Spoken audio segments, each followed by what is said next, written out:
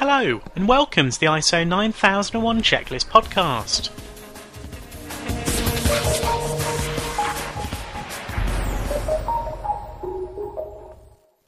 Our aim is to provide the best free ISO 9001 training resources on the web. In this episode, we're going to look at the quality policy and quality objectives, and how they drive reporting and continual improvement. Quality policy or quality objectives. What comes first? The ISO 9000 standard is absolutely clear on this question.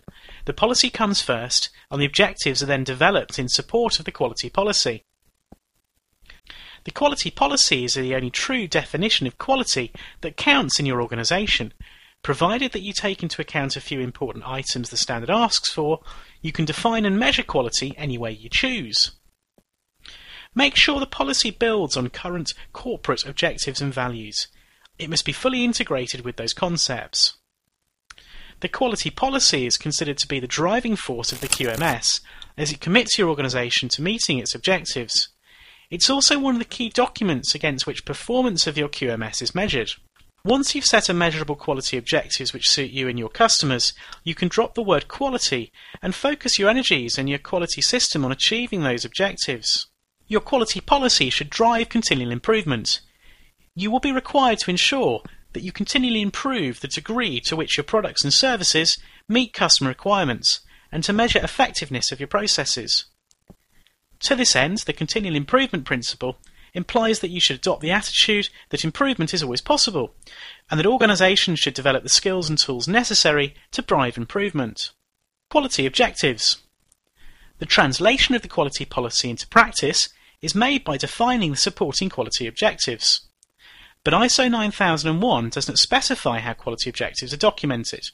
They may be documented in business plans, management review output, annual budgets, etc. Quality objectives are now clear requirements in their own right, as opposed to just being part of the quality policy.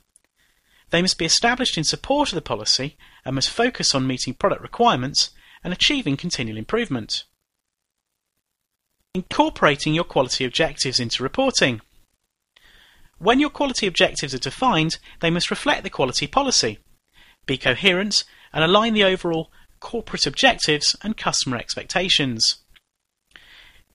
Clearly defining quality objectives should also be linked to your key performance indicators, or other pre-existing indicators, otherwise they become meaningless.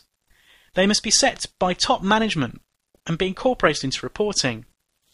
Keep your objectives up to date. Objectives are not static and need to be updated in view of the prevailing business climate, customer expectation and continual improvement activities. Don't be afraid to revise your quality objectives, either up or down, but ensure that personnel are made aware that they've changed. It's worth remembering that even partial achievement of your quality objectives demonstrates continual improvement. Once you've set measurable quality objectives which suit you and your customers, you can drop the word quality and focus your energies and QMS on achieving those objectives. There are many formal definitions of quality, but for all practicing purposes you can ignore all of them, since the only definition that counts is the one top management agree and communicate via the quality policy. Remember that there's a clear link between the dynamic aspect of revising the quality policy and the quality objectives and the commitment of the organisation to continual improvement. Well, that's all for the moment. Thank you for listening to the ISO 9001 Checklist podcast. We hope you found that helpful. Our aim is to provide the best free ISO 9001 training resources on the web. Do you have any questions about ISO 9001 you'd like us to cover in future episodes? If so, we'd love to hear from you. Please email us at podcast@ISO-9001-checklist.co.uk or tweet us at ISO Checklist with all your questions. We'd love to hear from you.